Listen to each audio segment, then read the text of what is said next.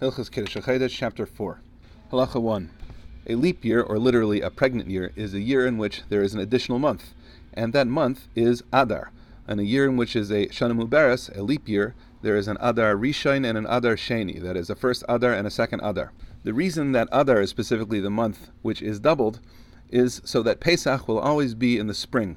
And but for the occasional leap year, sometimes Pesach would be in the summer and sometimes in the rainy season. Halacha 2. There are three factors that determine whether the year will be a leap year.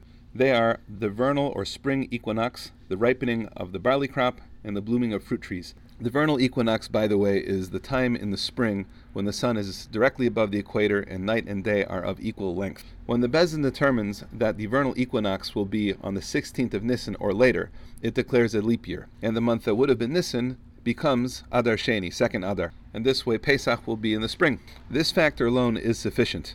Halacha 3. Similarly, if the court determines that the barley crop has not yet ripened, that it's late in sprouting, or that the fruit trees that usually bloom by the time of Pesach have not yet bloomed, these two factors are determinative. And even if the vernal equinox will fall before the 16th of Nisan, the court can declare a second Adar. This is partly so that there will be enough barley for the Omer offering. Halacha 4. With respect to the issue of the barley ripening, there are three lands that are important. They are Judea, Aver Yarden, or Transjordan, and Galil, the Galilee.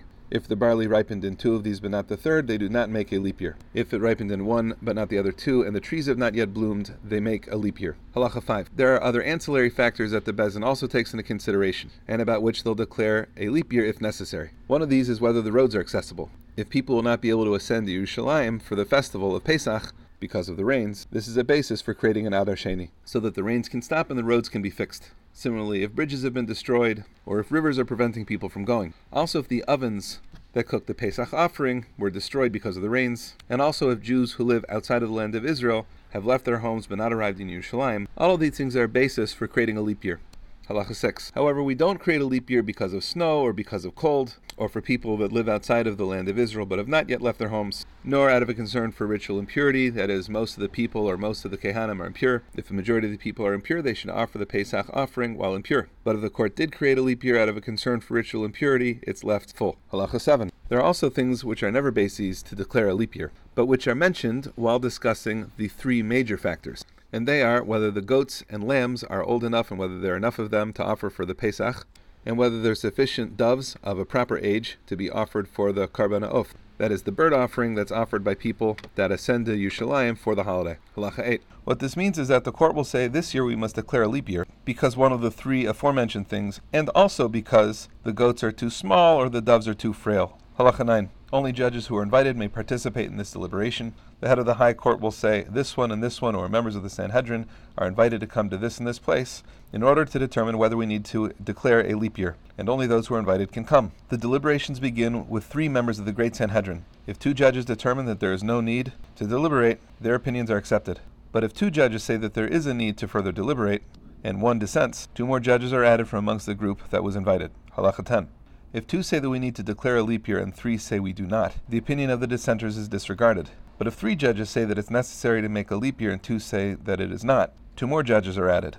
These 7 judges will then arrive at a conclusion, and we follow the majority. One of the 7 must be the head of the Sanhedrin. If the original 3 judges determine that the year must be made a leap year, provided the Nasi, the head of the high court, is among them, there is no need for further deliberation and the year is made a leap year. In discussing the leap year, the lesser judges offer their opinions first. But concerning sanctification of the new month, the head of the court offers his opinion first. Halacha 11. Neither a king nor a high priest may be among the group that determines whether to create a leap year.